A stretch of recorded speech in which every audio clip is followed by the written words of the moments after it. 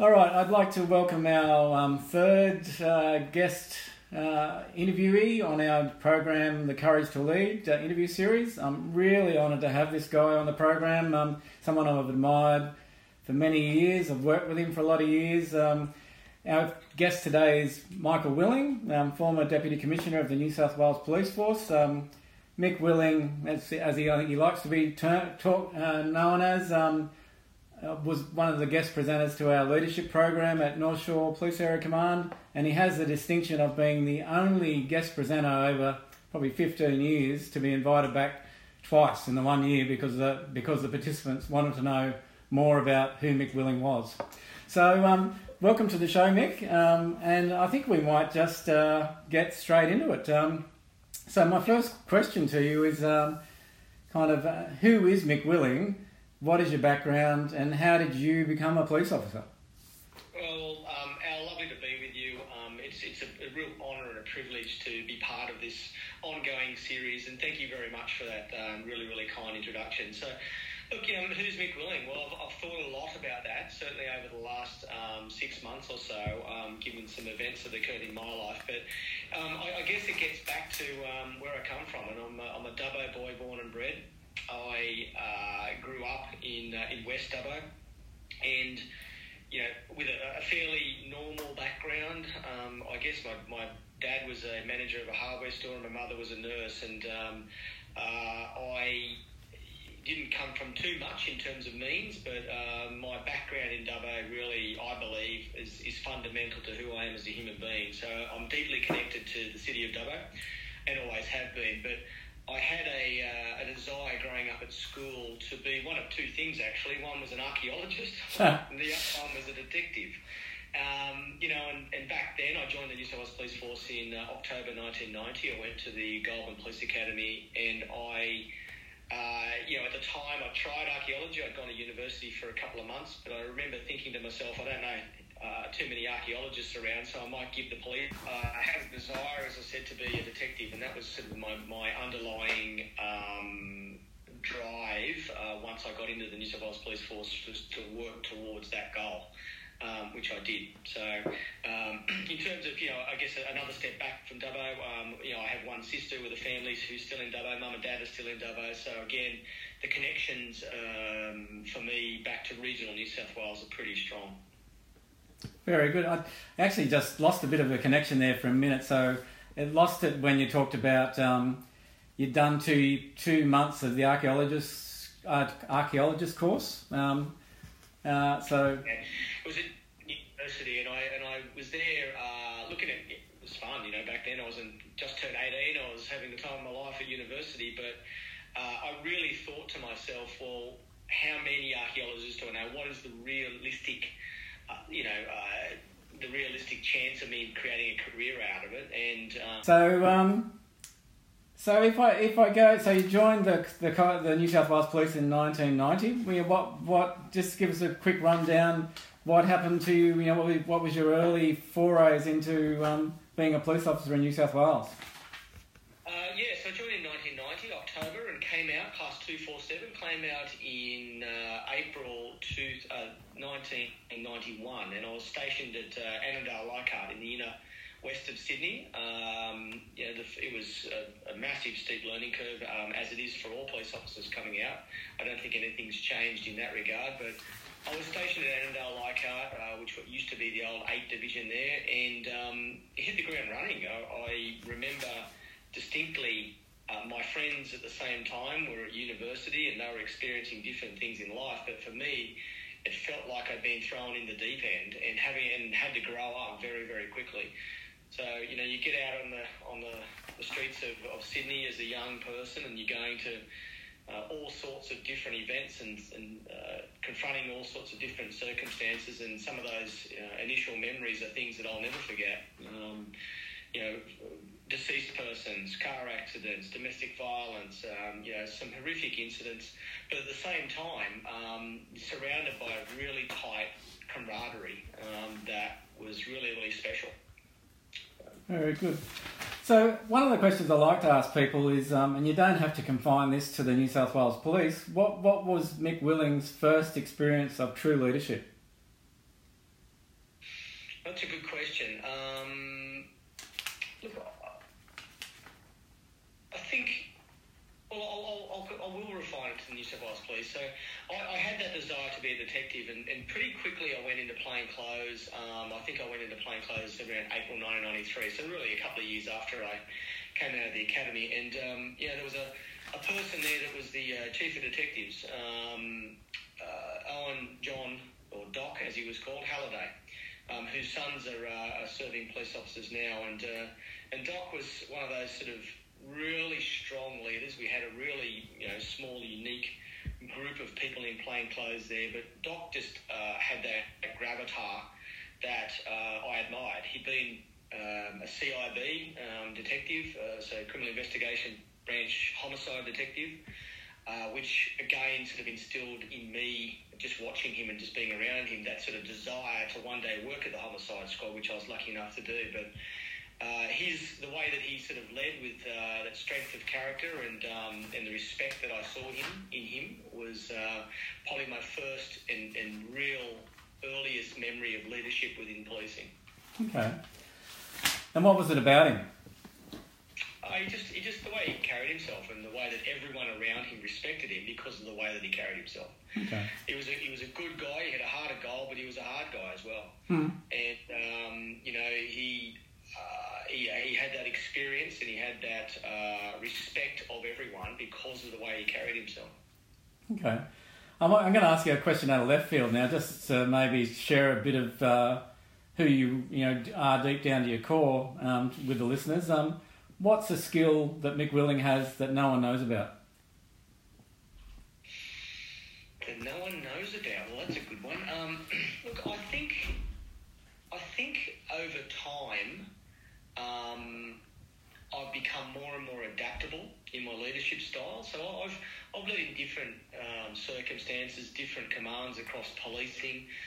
In my new vocation now, it's a completely different set of circumstances, and I think the ability to adapt my leadership style to suit the circumstances and most importantly the people at that time is probably something that people have observed, but it might not be widely known.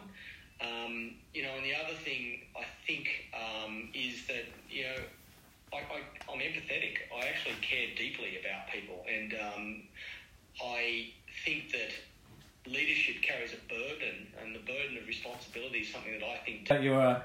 The ability to adapt as a leader, you're empathetic and you deeply care about people. That's part of you to a core, and the burden of responsibility of leadership and caring about people. Yeah, that was it, man. I think whilst people in and around me over the years know that, I guess widely across the community that I work in, people perhaps don't know those particular thoughts or know that about me, I guess. Okay. So next, you kind of lead into the next question as if we rehearsed it, but we haven't. So the question is, how did you start your leadership journey? And how, and probably I can ask another question from your last answer. How did you learn those skills? So they're probably intertwined, but how did you start your leadership journey in the New South Wales Police? Well, when I look back, I think I started my leadership journey, in a true sense.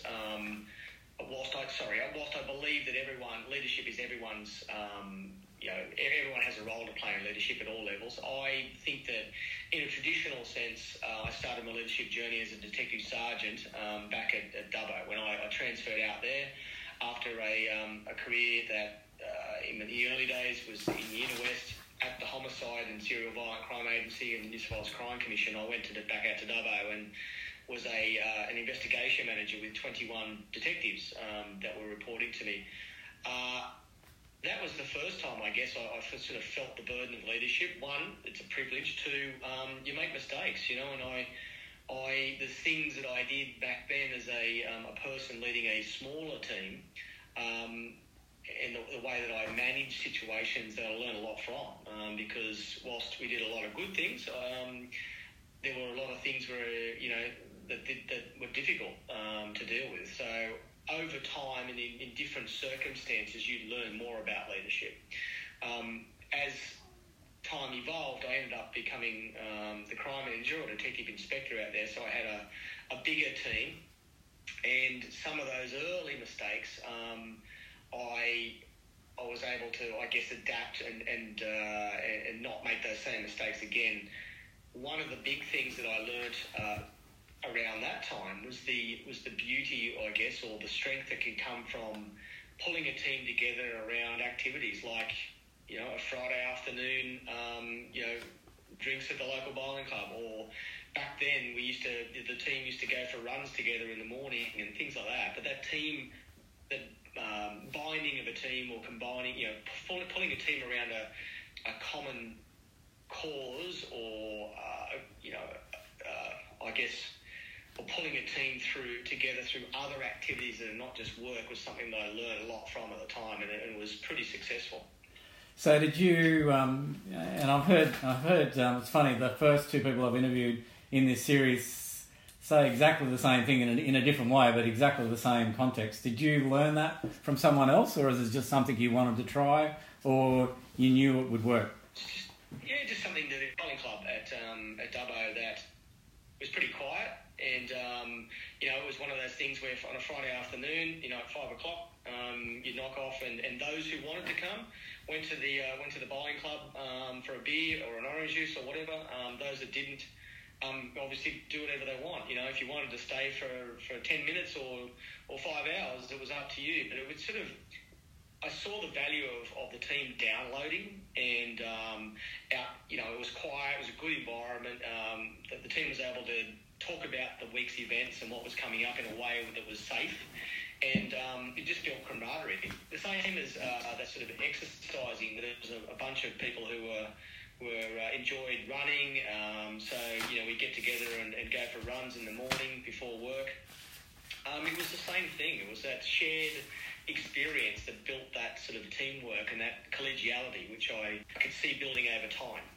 But those things work in different circumstances. There's other times as a leader where you can't do that because of the sheer size of your team, the circumstances that you face at the time, and you've got to use other techniques. Okay.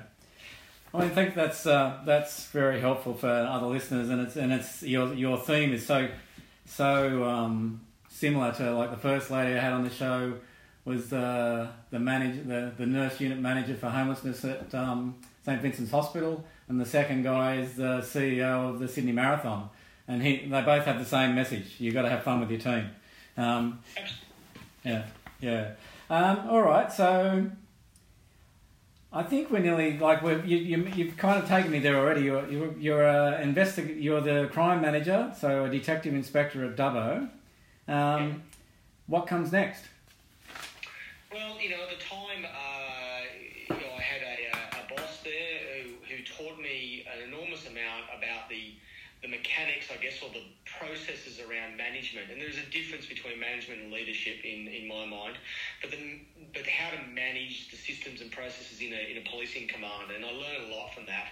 He moved on in mid-2007 and had asked me to go with him and move back to metropolitan Sydney.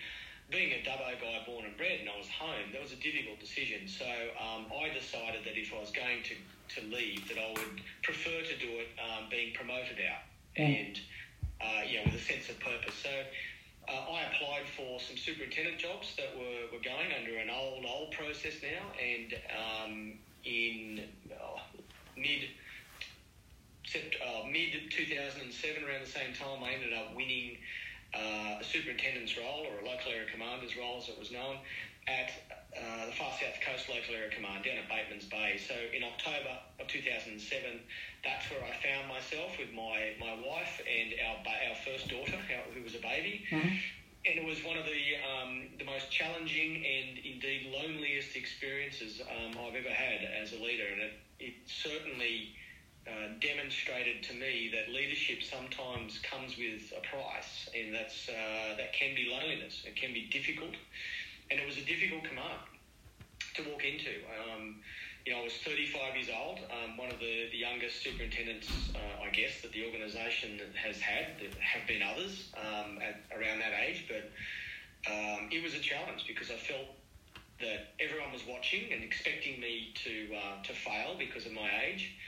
And the second thing was, it was a command that needed to be dragged into the future in lots of ways. And so I went in there with a real sense of purpose, and I went about 18 months with a style of leadership that was probably a lot harder than I evolved into. So I was much more focused on moving on poor performers, getting the command going in a way that had not occurred before in that command. And it was probably a lot harder as a leader on staff than I eventually became.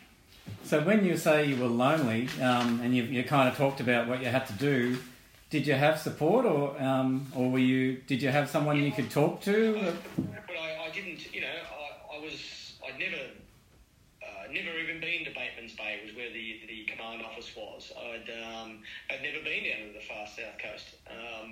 I had no family support other than my wife and our baby. I went in there knowing that I had to move the command onwards and upwards, and that I also knew that meant taking some difficult decisions in relation to some staffing, some of the people there, and sometimes that means you know friends. Yeah. And you've got to do it, and so it becomes lonely. In terms of support, of course I had my then region commander at the time, assistant commissioners.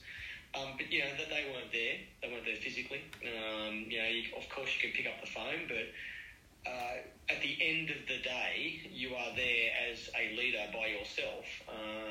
With the buck stopping with you, making decisions that sometimes aren't popular. And I learned then a valuable lesson, that sometimes you have to make decisions that are unpopular, and that it is better to make those decisions than to worry about your popularity as a measure of how successful you are as a leader. And now, in saying that, I also believe, and over time, I again came back to what I guess learnt when I was an inspector in Dubbo, and the power of actually having a team that comes together, feeling that they're working with you rather than for you, can sometimes be very, very powerful. But back then, that was, I was much harder and as a leader, and it was a style that I adopted, and it was probably a style that was a little bit more common across policing back then. Okay. So how did you? It sounds like there were some pretty lonely days and maybe lonely nights. How did you deal with that personally?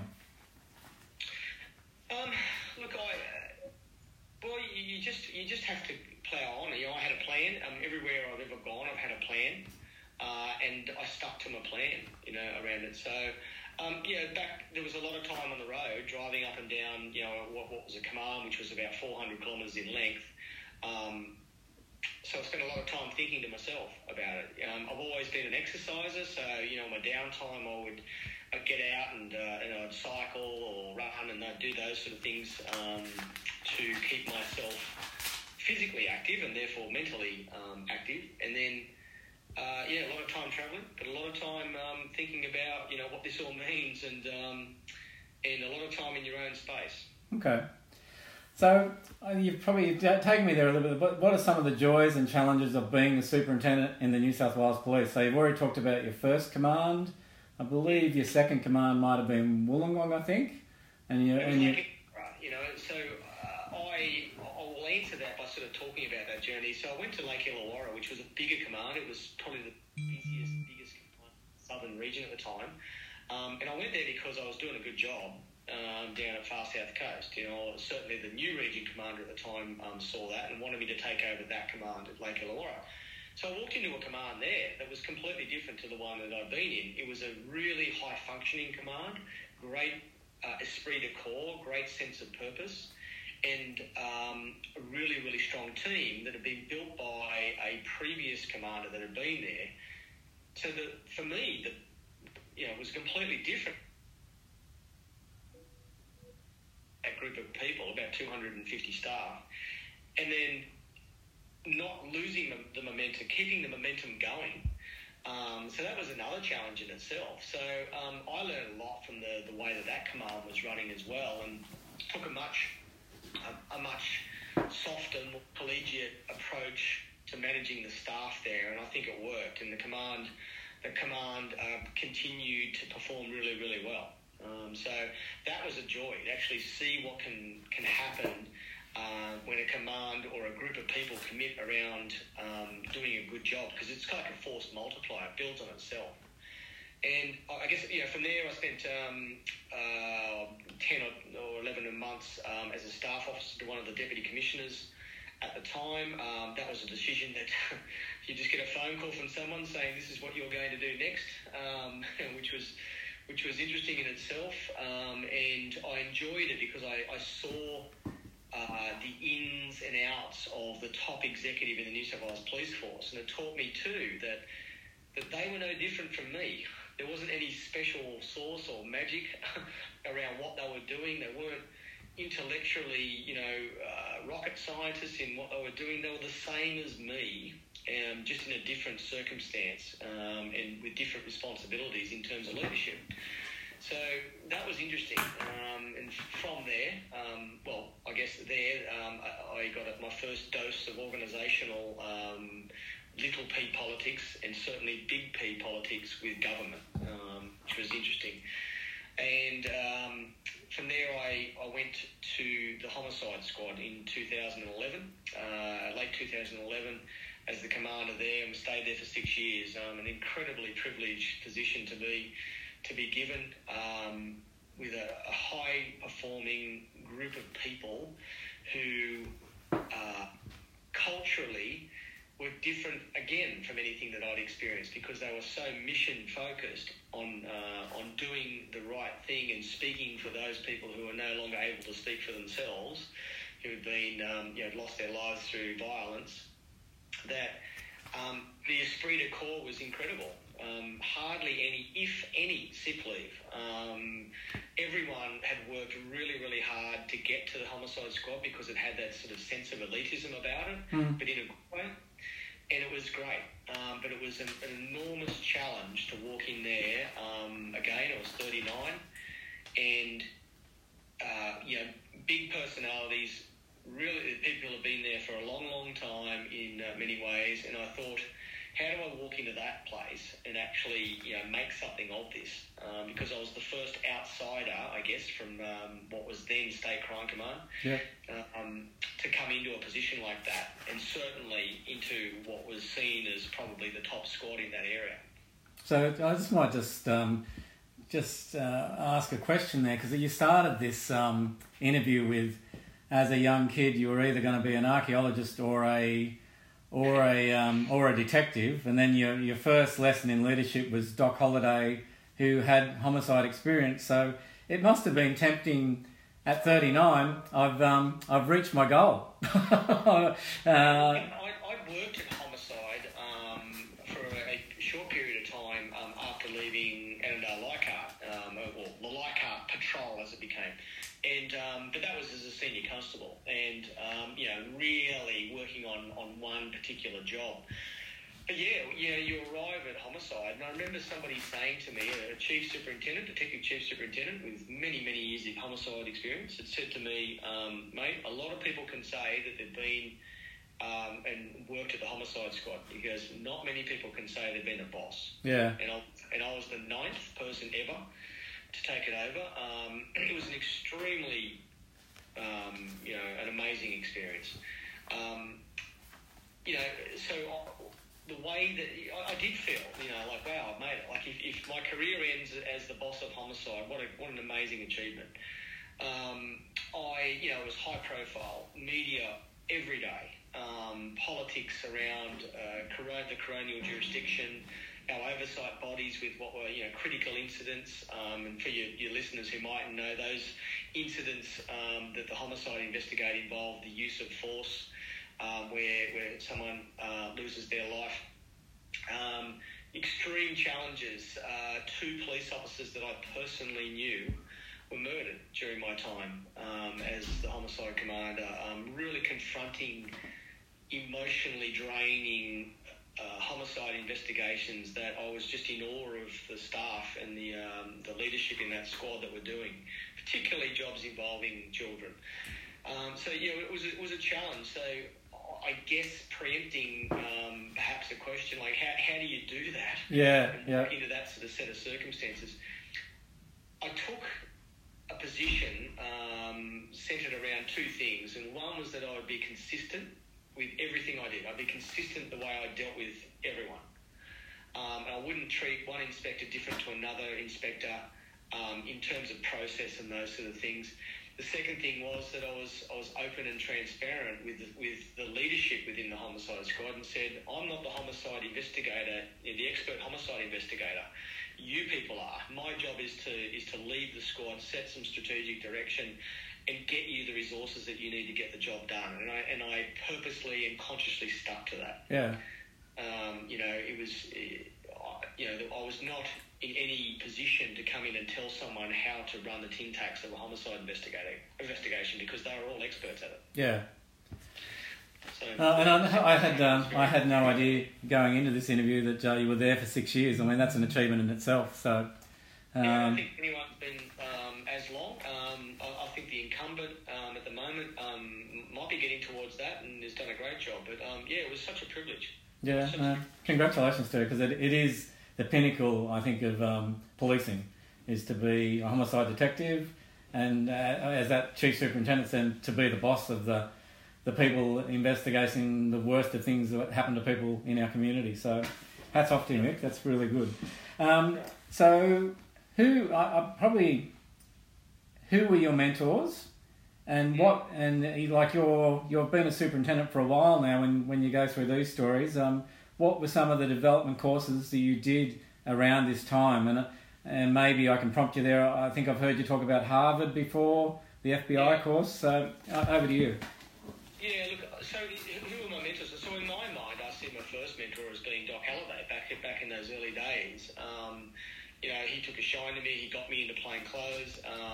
He also got another deputy commissioner, Nick Caldas, into plain clothes years ago, and they were very, very, very tight. And sadly, Doc passed away, God bless his soul, a month after I took over the Homicide Squad. Oh, wow. I remember the last conversation I had with him. He had motor neuron disease, and he could hardly speak, but he was so proud. Wow. Because Nick Caldas had also been the Homicide Squad commander. It was a very pinnacle part of his career as well. So True. He was my first sort of mentor in my mind. As things developed, as an first-time superintendent, I spent time doing programs over the Australian Institute of Police Management, as I'm sure, Al, you have as well. And it was... For me, I like the style of leadership there, or leadership thought there, because it made you think about yourself as a leader. And I got a lot out of it. So I did some programs there, one of being the Police Management Development Program, and then Police Executive Leadership Program. And as a result of that, I won a scholarship, which was, I only had it for 3 years, but I won the first one to go to... it was a university of my choice, anywhere in the world, to study a program as part of executive education. They were really pushing me to go towards the University of Harvard Kennedy School around government. But I had previously completed an MBA when I was a detective sergeant and Master of Business Administration, and I thought to myself, no, I'd like to go to Harvard Business School, because a couple of things. One, if anything ever happened and I had to leave the police force, it's another sort of feather in your cap outside of government or outside of the organisation. And secondly, they had a program there called a High Potential Leadership Program, and it looked really, really good. And I ended up applying for and going and doing that at Harvard Business School in 2011. So that was an amazing experience. It was a life-changing experience for me, because here I was. There was 96 of us in the program, 4 people from the public sector.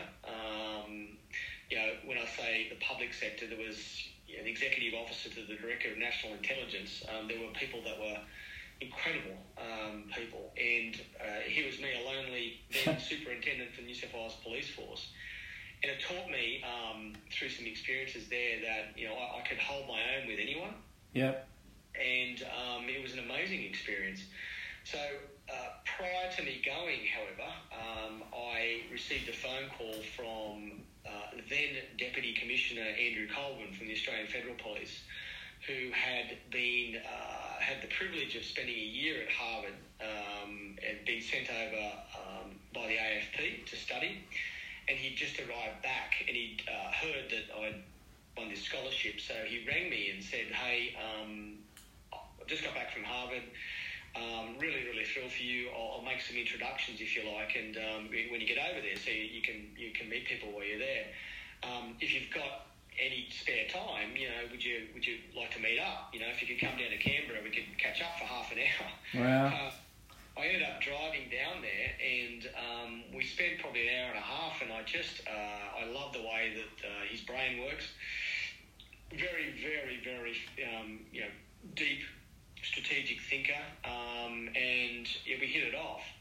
And I came back and I'd said to the Deputy Commissioner, Dave Owens, who I was working for, we were talking about mentoring, and I said to him, well, if I ever wanted to be mentored by somebody besides you, boss, I said, Andrew Colvin. And he said, "I know AJ, that's his nickname." Yeah. So he just picked up the phone in front of me and rang him and said, "Hey AJ, Dave here, how would you feel about mentoring Mick?" And he just went, "Yeah." Wow. And so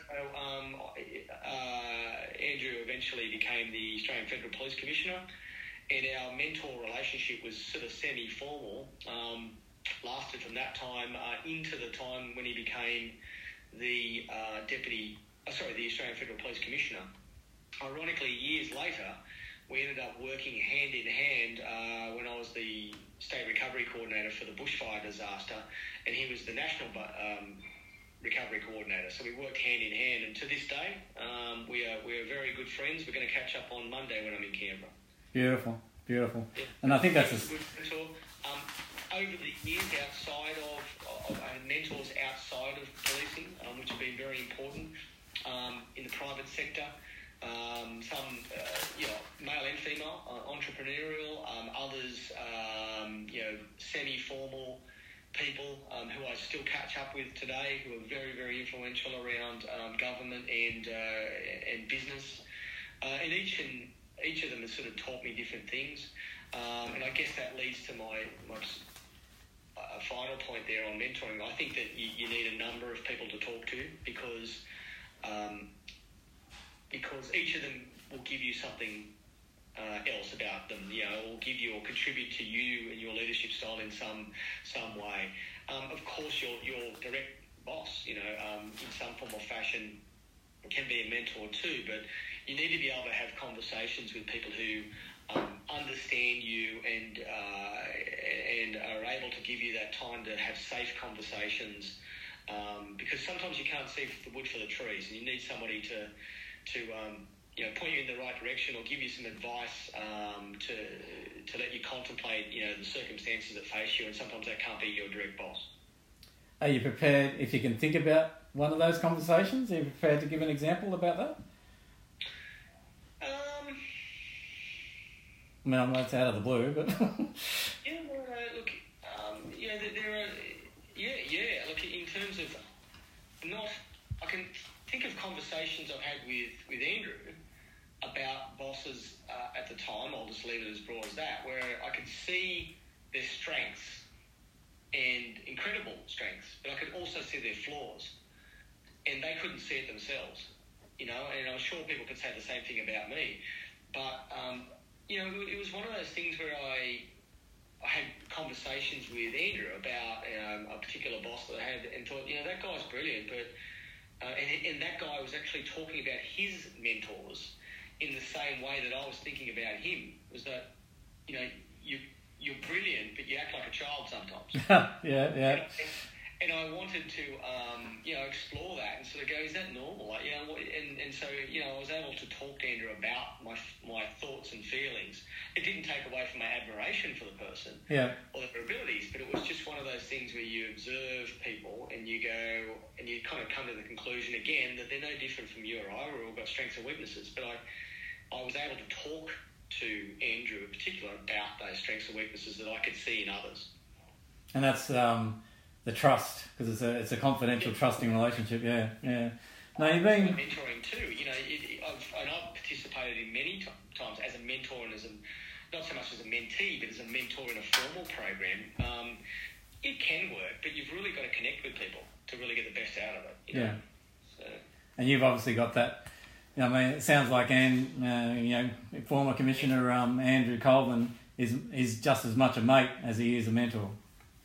Absolutely, and I'm sure we'll get to it. So I left policing earlier this year, and he was one of the the people in my network that helped me, evolve and transition into a second career in a second life. So absolutely, he's been great, and as did others. Yeah. Well, there's just a couple of stages that I want to go through before we go to where you just went to just with that answer with how Andrew Colvin helped you in your current circumstances. So let's go to the I think you also did the FBI course as well, didn't you? No, I didn't do it, but others around me have done it. There's a similar theme that sort of comes out, I guess, from my discussions with those who've done the various FBI courses, and it's sort of this sense of journey and this sense of camaraderie with your teammates and the course participants that's really, really strong. So all the sort of leadership programs I've done, I felt that's probably one of the most important, learnings or takeaways is that sort of sense of camaraderie that you take away from some of those programs. Okay. I think I've heard you talk about the Harvard course before.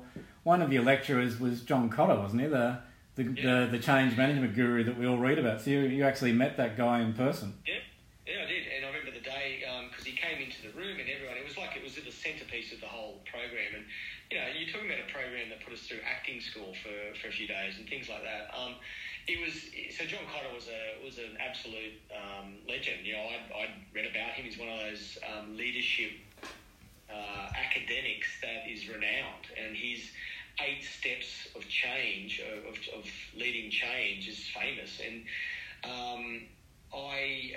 he was coming in on a Wednesday. I remember it, and the whole day was sort of everyone was in anticipation, waiting for it. In the days leading up. And he was meant to start at sort of 8 o'clock in the morning, and we're all sort of there in this massive amphitheatre, and as Harvard that's the way they set out.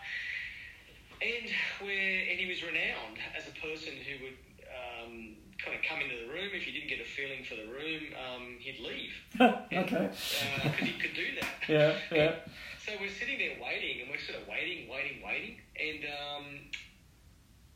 we look down, about 10 minutes goes past and he's late, and we look down and he was actually sitting on the ground in the amphitheatre, like leaning against a wall, just watching everyone. Wow. He got up and he walked over and he started with an old overhead projector, the one where you put the clear thing on the end, and he started writing on it. We're all looking at us going, what is this? It was 2011, but we had videos, and he was like, it was just, we were thinking, this is bizarre.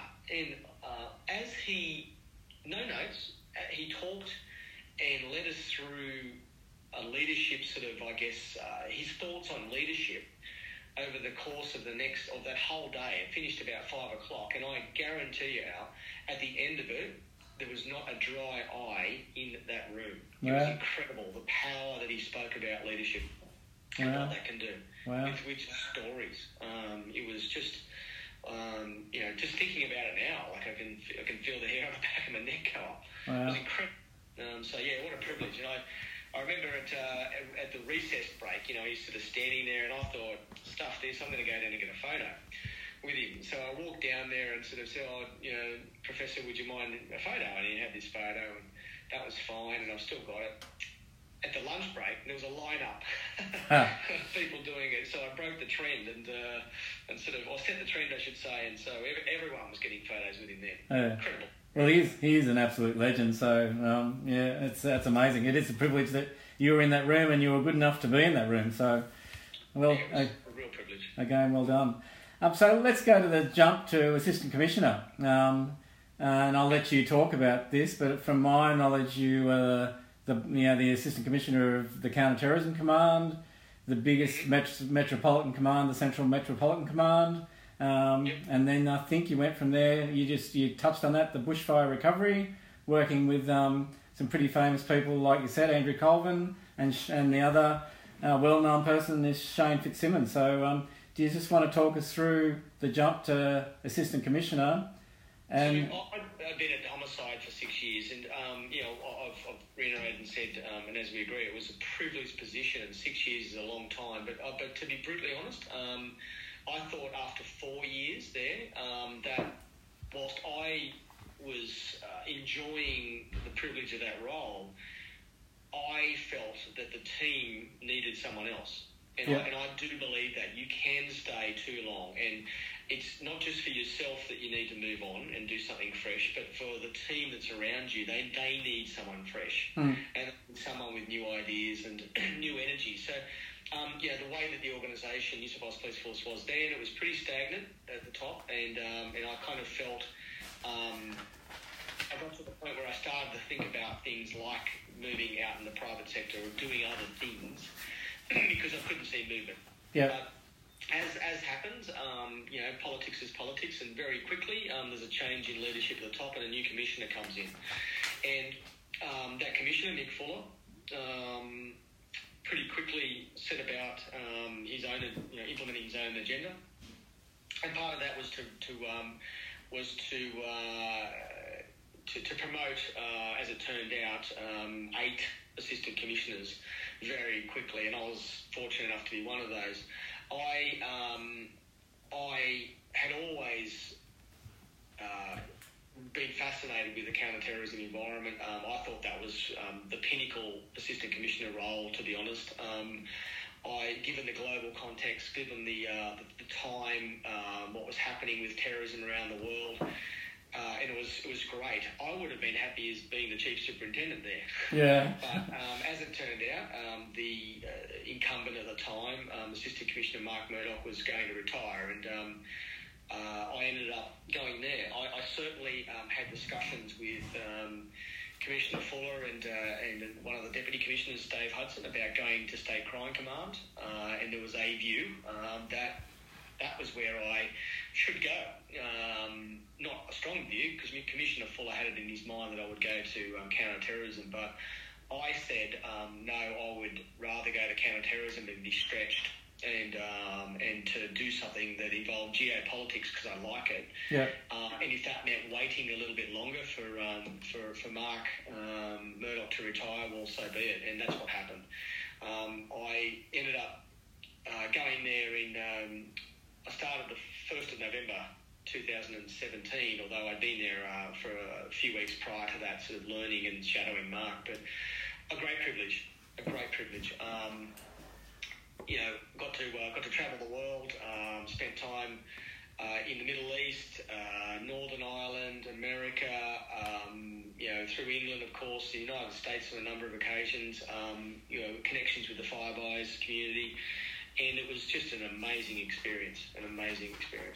And some friendships developed at the most senior levels that are with me to this day.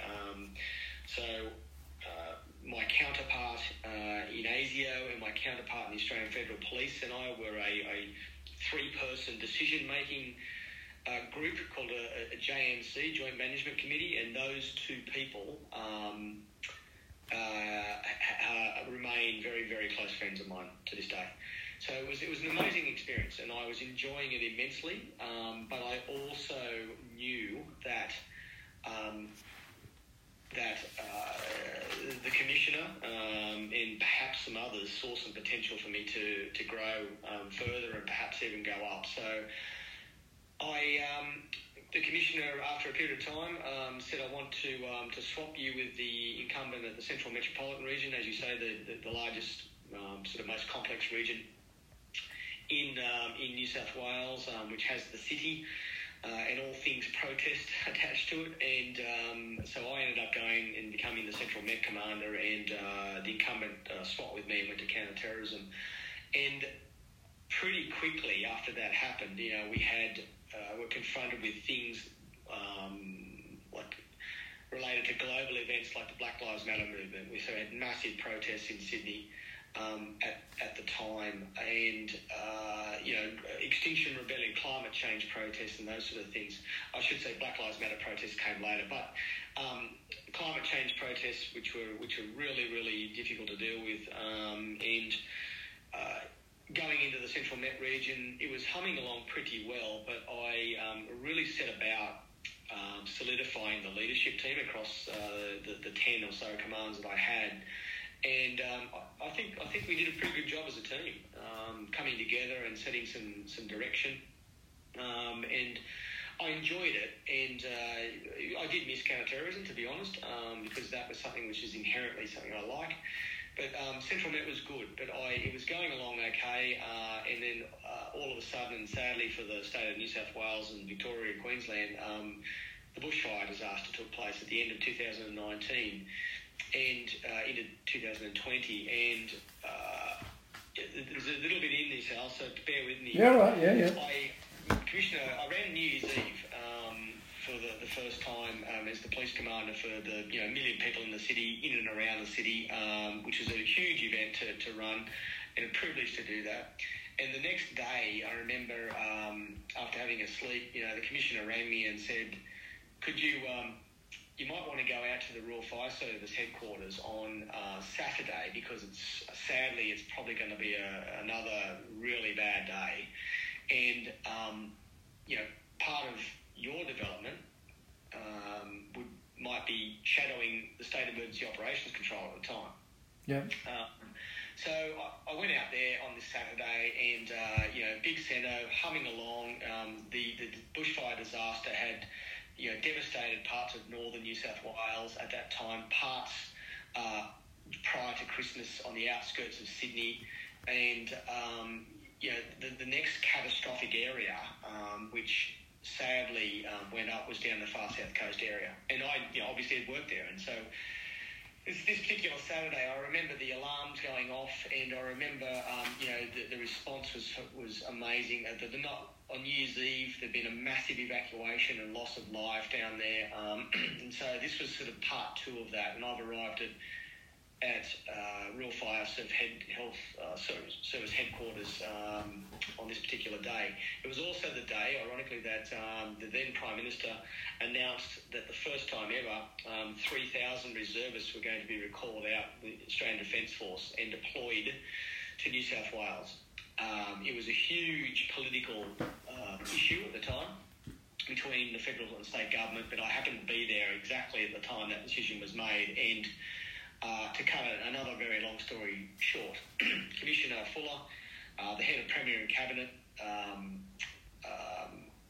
Tim Reardon, and the Premier made a decision to appoint me as the State Recovery Coordinator, and to lead that, sit over the top of the Australian Defence Force recovery efforts, the whole of government recovery efforts, because the size and scope of the devastation was something that had never been seen before, and it needed something different. That was a huge challenge, but an amazing privilege to lead that recovery effort. And my job was to, quote, turbocharge the recovery effort. And so, the question you may ask is, how do you go about doing that? Yeah, go for it. I literally sat in a room with Brigadier Mick Garraway from the ADF, a one-star Brigadier General who I admire immensely, on the first day, the Sunday, and said, "How are we going to do this?" And I asked for somebody from government who could help me understand and pull the right levers across the public service to get things done.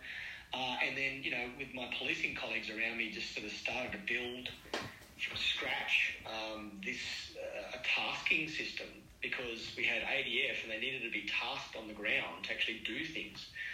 Because it didn't exist. Yeah. And, the emergency management structures that are in place with EOCONs, emergency operation controllers at local and regional level, were there, but they were really used to the response side of things, and the recovery efforts were largely driven by local government, of which there were varying skill levels and capabilities. So I kind of came up with this idea to flip it on its ear and use the EOCONs, to put on another hat, an additional hat, and drive recovery as well as response, because I knew I could rely on police commanders and inspectors and sergeants and senior constables on the ground to do things and feed up the needs, the recovery needs up to where we were located centrally, so we could deploy ADF resources in an effective way.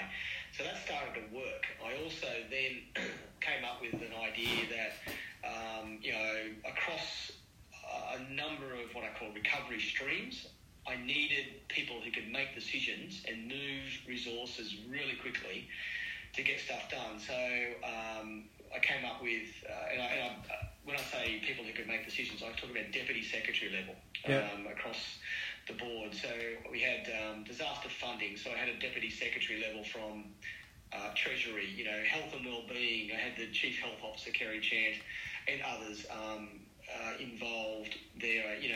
A deputy secretary in charge of housing, animals and agriculture, because we had livestock that were literally deceased and rotting. We had to do something really quickly. So I needed somebody. The deputy director of Department of Primary Industries was part of it. Business, tourism and industry. Had a deputy secretary level people involved there. Infrastructure, environment and waste. So how do you start the cleanup process? Where you've got 2,400 odd homes that have been destroyed in New South Wales alone, let alone businesses and schools and infrastructure. So I set up this, what I call the Government Coordination Committee, and we met every single day for months at 11 o'clock.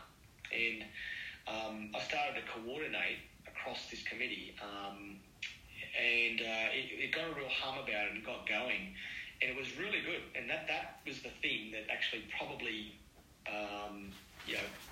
was a major success, because the ADF became part of that. So this coordination across this committee was what drove the recovery efforts outside the normal emergency management and recovery structures, I should say. So an incredible privilege. And then, all of a sudden we were confronted with this thing called coronavirus that we heard over a few days was coming. Can I take it? We started to go, well, how do you maintain a recovery effort where you've got to have people on the ground delivering recovery services, but you can't because there's this weird virus that could kill you out there. And so we sort of had to transition into both, sort of managing both, which was really difficult, but the structures that were set up and the processes worked. So just, I might just, I forgot how that went there. I tried to interject there, and I apologise for that. But if I do remember, your bushfire government coordination strategies did merge into COVID. But something that I wanted to kind of highlight is, if I can describe it this way, you and your colleagues, like a small group of leaders at the right level, developed an emerging leadership style that had never been seen before to address an emergency that we'd never seen before. That's right. And it was, the pace of those early days was incredible. I remember I had, a couple of staff officers around me who would move me from room to room at the Rural Fire Service headquarters because I just got swamped with people. I needed space to think. But what got humming and what got going well was this coordination across the spectrum. So I had probably, I think, up to a dozen at one point deputy secretaries, all that level or equivalents. I won't say reporting to me because I didn't manage it that way. It was sort of in a team that was coordinated across things.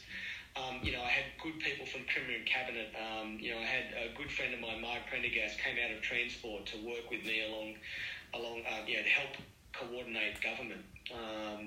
it worked, and it was part of the thing too was it was such a confronting scenario for the state, and it's funny how quickly we forget when we had to go into COVID, which was another amazing thing. But I was saying to these eminent top public servants, incredibly brilliant, I want you to report to me every day about what you do. And it was like, well, we don't kind of do it that. Well, I said we have to. Because, part of it too, we built things like a dashboard so we could keep track across everything that was happening on the ground. There was a tasking system, as I said, that evolved, and I ended up bringing somebody from counter-terrorism in at chief superintendent level who I knew had the right skill sets to actually run that sort of a tasking process, and did a tremendous job. It was a decision that you take.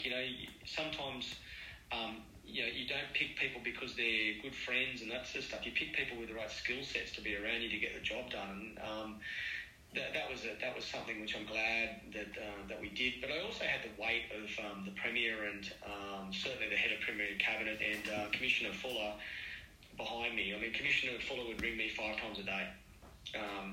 It was a fascinating process. I think I think you're being very modest. You said you had the weight of Department, Premier and Cabinet and Commissioner Fuller, but they had the trust in you to put you there. And that was, it was, I guess, knowing what I know now was part of Commissioner Fuller's investment in me as a leader and as perhaps a future leader within the organisation at a higher level. And I was very thankful for that. But they had confidence that I could actually get it done, which was amazing. And the one thing that I walked away from it with is one experience that nobody else has ever had to that point, and certainly relationships at the highest levels across the public service. That was such a reward for me, and good friendships to this day across the public service, and it led on to other things from a leadership perspective that I was lucky to experience as well. I might just get you to reflect on that a little bit, and you probably covered a little bit, but what you achieved with your peers, like your virtually equals, the deputy secretaries across government, you achieved. You actually thought outside the square and created something that had never existed before. How did that? What was the environment, and what persuasion, what skills? Was there any blues, resistance? How did you make that happen so quickly? To get together. Look, part of it, to be honest, there had been an Office of Emergency Management, that had been led by a person there who was a decent human being, good person, but they weren't capable of stepping up like that. So that person got moved on, and that wasn't by me. That was by I guess other decision makers. But that was the only sad part from a human perspective around that leadership journey. But I didn't get resistance because I approached it consciously in a way where I didn't tell other people how to do their job. Probably the same as when I went to homicide. I couldn't tell the chief health officer how to do her job. What I said was, and I approached it in a context of a little bit of humility, saying, hey, I don't know, teach me as I go along about how we do this together. And so I took a humble approach to dealing with it, and I remember sitting there, disaster recovery funding arrangements. I said, what are they? And I'm sitting there with Treasury and others, the Secretary of Treasury, the Head of Premier and Cabinet, senior people talking about the fact that, within hours there'd be $2 billion announced and handed to a new agency that was being set up to administer that funding to help recovery efforts. That, ironically, was Andrew Colvin, ended up leading that agency. And I had to learn very quickly about what all that meant, because you cannot make mistakes when it comes to that sort of public funding and money and those things. So I used I probably used a bit of humility as a leader, to be honest.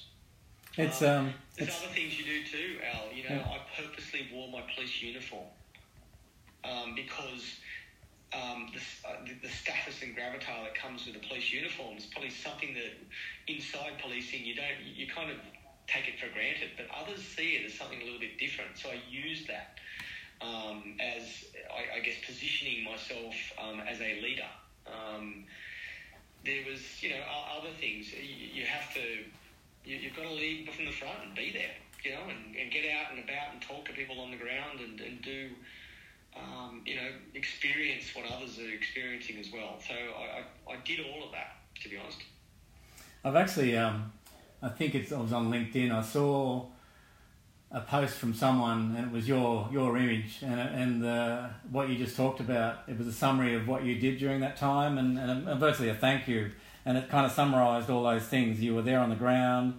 You led a response that had never been seen before. You led a team of leaders that had never been seen before, and the outcome was pretty amazing. So I really thank you for, because I didn't know where we were going to go today with this conversation, and I honestly didn't know the ins and outs of what you've just discussed. So thank you for sharing with all of our listeners, because I think this will be a pretty popular interview for everyone to listen to about how you work with others to achieve some amazing things in that space. So well done to all of you, really. I don't think anyone really knows that story as much as you just told it just then. So thank you.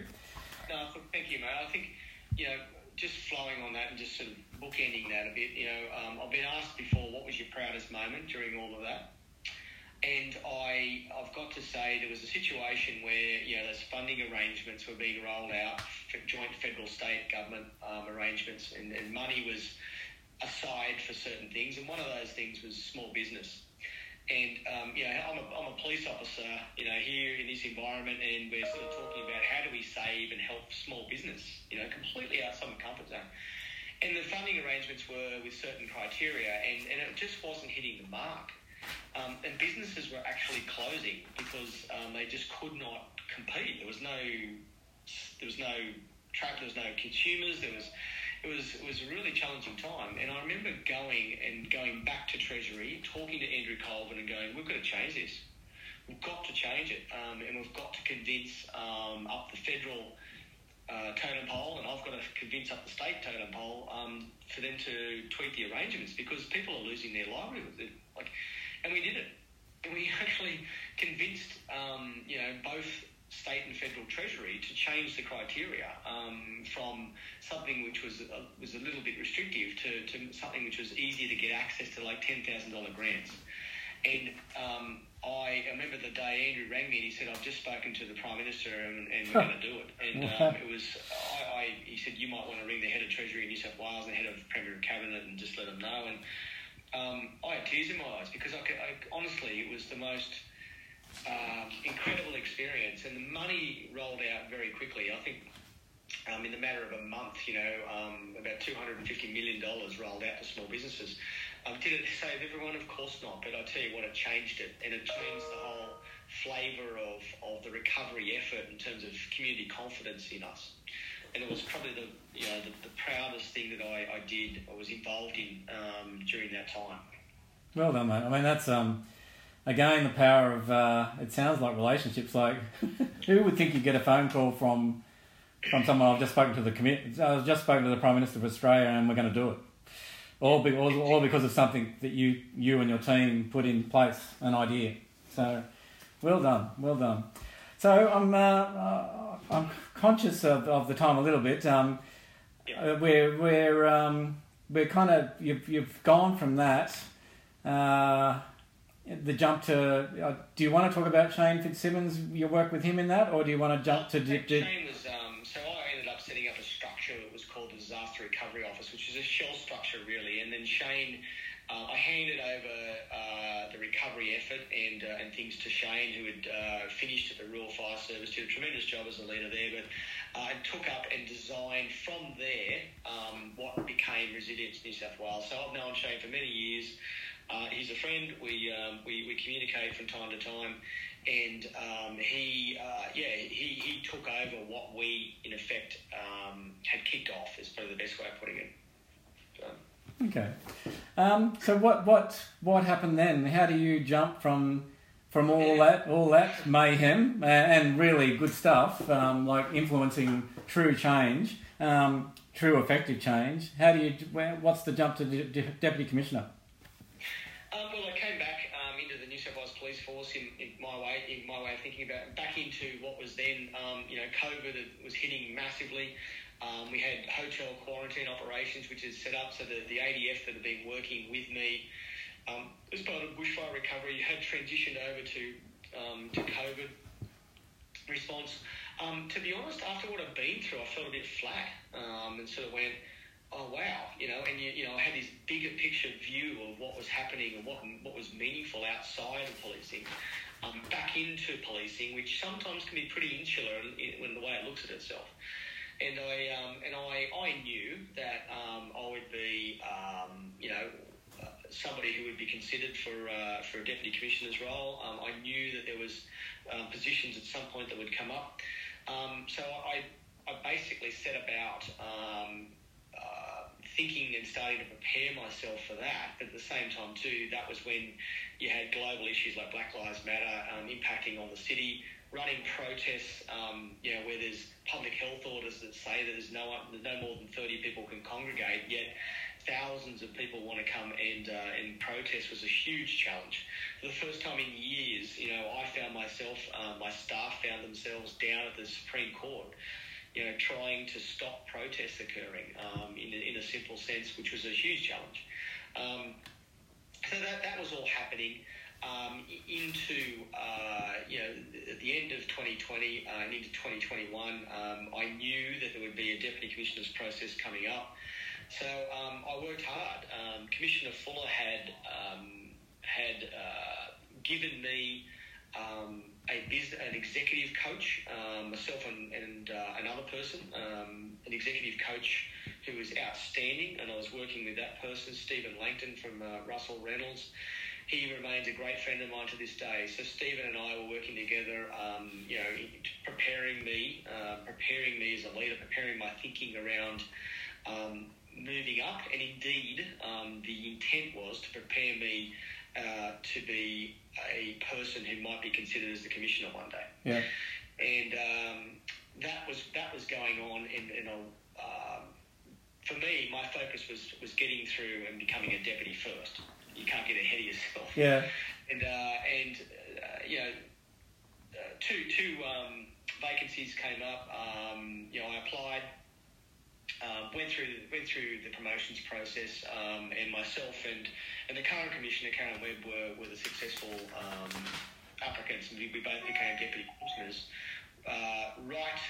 I guess we started right as COVID Part 2 kicked in, where things were starting to lock down in June, July of 2021, and that was a challenge.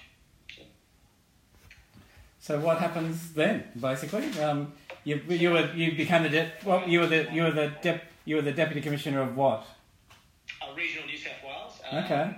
So everything outside of metropolitan Sydney, I was responsible for, plus our youth and governance areas in the command in the organisation, which was excellent, and they just great people. So staffing of up to I think about 5,800 from estimates that were under me, working with me as part of that broader team. So, but we were focused heavily on COVID because COVID was again taking off. The Delta variant was especially virulent, and I found myself on occasion attending crisis cabinet. I probably attended, a dozen or so, probably more times, both physically and virtually, and was, I guess, an observer to those processes and an occasional contributor to those processes. As government, under the former Premier, Gladys Berejiklian, and former Deputy Premier, John Barilaro, and others were leading the response, and it was again a privilege to be part of those conversations, but a steep learning curve as well. So what I think we're probably into the last stage where you applied for the commissioner's job. Is that? Yeah, that's right. So very quickly, it was like almost like a two-step process for all of us.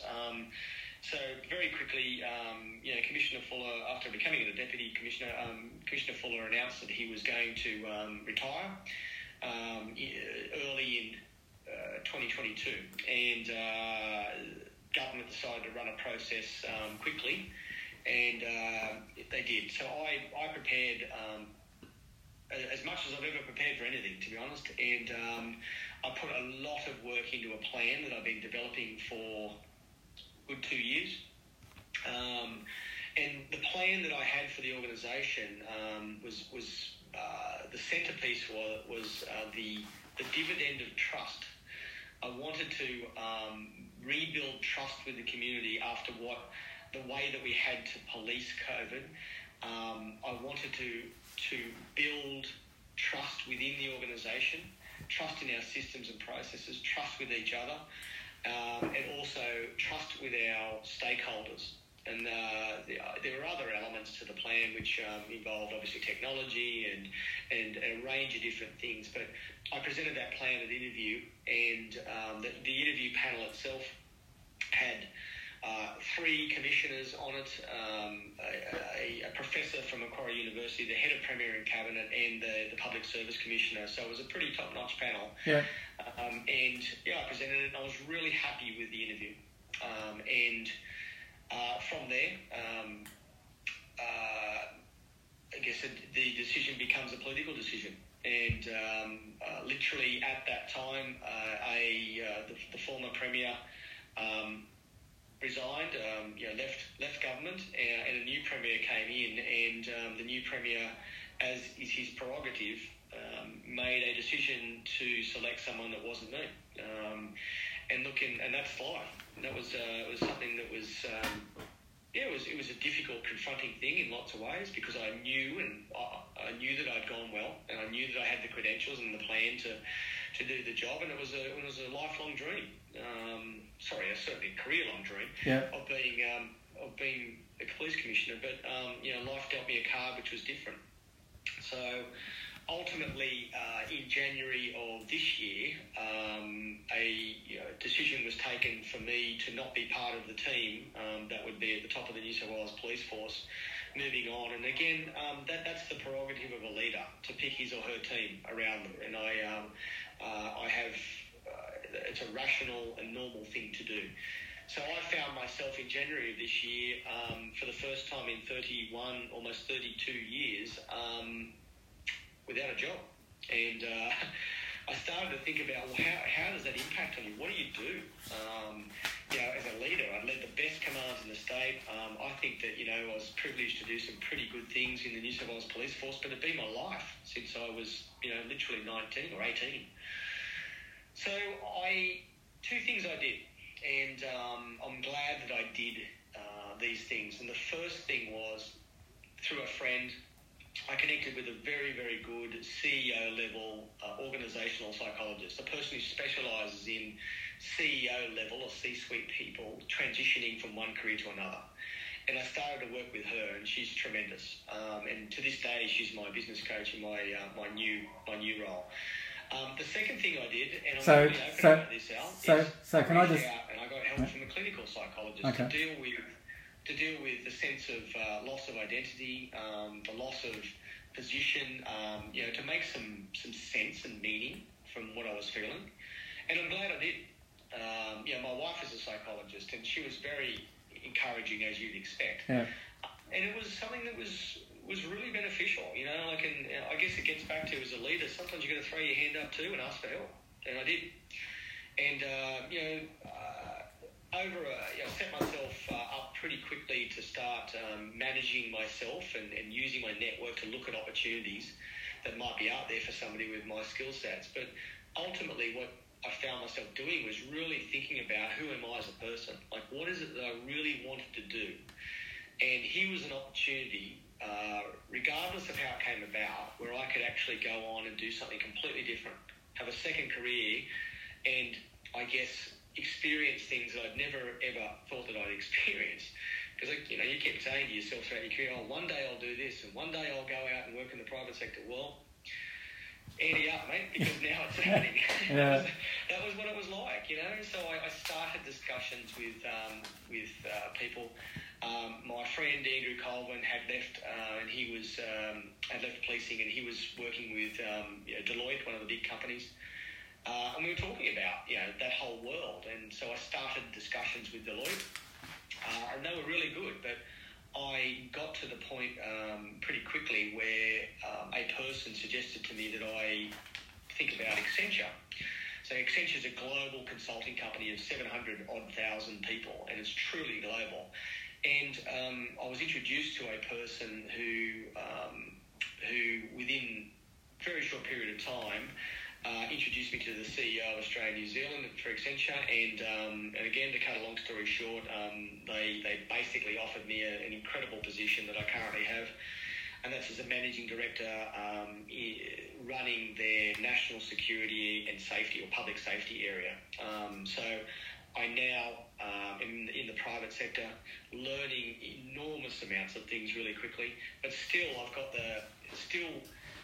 connected to my grounding, particularly in the counter-terrorism area, because I'm dealing with all of those agencies that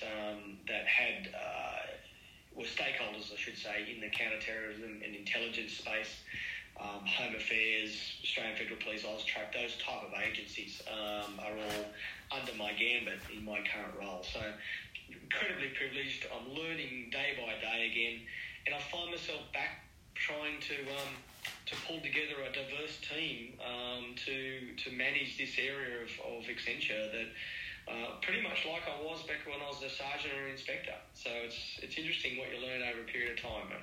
Same skills, different place. Yeah. Just different circumstances. Something I'd just love to ask you is, I think everyone who listens to this would be blown away by your dignity, really. Your dignity in handling a situation where you didn't have a job anymore. You're gone for your dream job, and then all of a sudden you didn't have a job. So how when I speak to people like yourselves at your level, you all seem to have this ability to probably not burn bridges, to not behave like a child when you probably really want to do that. How did you not do that? How did you manage yourself? It was, for me, it was I had the knowledge too that my name went up as the preferred applicant for the commissioner's role. So it was a challenge, and you kind of start thinking, well, what happened? How did this happen? You can't change things that are out of your control, and I knew that, and I knew that there was some rationality around the decision for me to leave the police force. I started to focus consciously every day, focus on the future, not the past. I knew that I certainly had views, and I could make those public. I was asked many times by media to publicly comment. I had strong relationships and still do with many parts of the media, but I chose not to, because I don't know, I'd watched others in other vocations and other parts of life comment on their previous station and I guess their previous organisations, including politicians and others. And there's people out there like, for example, former Prime Minister Julia Gillard, who, putting aside politics, in my mind, grew enormously by being dignified after leaving the Prime Ministership. Yeah. And has never said anything. And I thought, I looked at that, and I kind of thought about that. And I also thought about the practicalities of it. I had to, like who out of a large global company like the one I'm working with, why would they talk, come near me if I was publicly throwing my toys out of the cot? Mm. There's lots of factors that come into that, regardless of how you're feeling. So, to my point earlier about getting help, I got help to deal with that. Yeah. I go, okay, well, what's that feel like, and what's normal? Because I've spoken to people who'd left a the New South Wales Police Force at very senior levels, under circumstances that they weren't happy with. And some of them are still bitter. And some of them have said to me, it took me 2 years to get over it. I didn't have 2 years. Yeah. I didn't have a police pension because I was young as a deputy commissioner and assistant commissioner beforehand. And so, I had to make the most of what I had. So I had a CV with some pretty good things on it, I thought, a pretty extensive education, and a network of people who genuinely cared for me. And so I used that as best I could, whilst, at the same time, working with people to focus on the future and not the past. And that's how I think, I've landed where I am.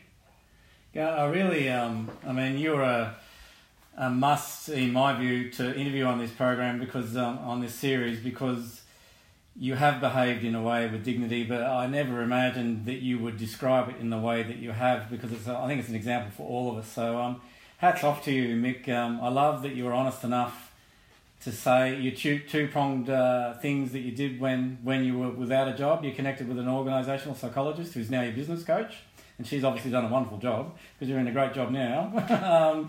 But your clinical psychologist, so that Mick Willing is well enough to look after, firstly, himself, his family, and the people that want to work with Mick Willing. Look, thank you, Al. Look, and I think you just touched on something that I'd probably like to finish with there. My family, throughout the journey, throughout policing, and my family, I said my wife's a psychologist, I've got 2 daughters in high school. Throughout everything, they kept it normal for me, and that was great. I absolutely owe them everything because, whilst they were feeling, all sorts of their own emotions about the journey from superintendent to assistant commissioner to deputy to out the other side of the police force and all the things that came with it afterwards, your family are part of that, and they just kept it normal for me, and it was really good, and I owe them everything, mate. And whatever support mechanisms you have around you, whether it's family or whether it's friends, whether it's professionals, you can't do these things on your own. And at the end of the day, it's been said many times before, but your family are the ones that are there at the end. So you've answered my last question without me even asking it. So I really admire you, Mick. I'm sure our listeners will, and just probably. Something I love about your LinkedIn page, you describe your first descriptor as husband, I think it is. So well done to you. If you would like to say one last thing to our listeners, but from me, thank you. It's been an absolute pleasure to talk to you, and an absolute honour actually to hear how someone with your skills, has led the state and its community through some challenging, never be seen emergencies, to losing your own job, to show everyone how you dealt with that is an absolute privilege. So, one last thing from you, and we'll end the interview, Mick. Look, leadership is a journey, and you make mistakes, you learn from it, but in fact you never stop learning as a leader. But the best part about being a leader is the privilege of working with other human beings and seeing other human beings succeed. So the thing that I intend to do now, moving forward, is use my journey to help others who are transitioning or to moving into other leadership space. So I believe in giving back and paying it forward, and that's part of being a leader as well.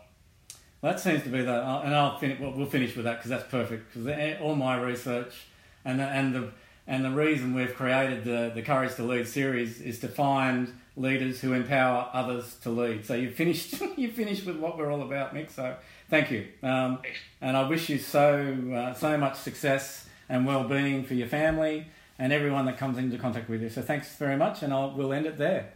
Have a great day. Thank you. See ya. Bye.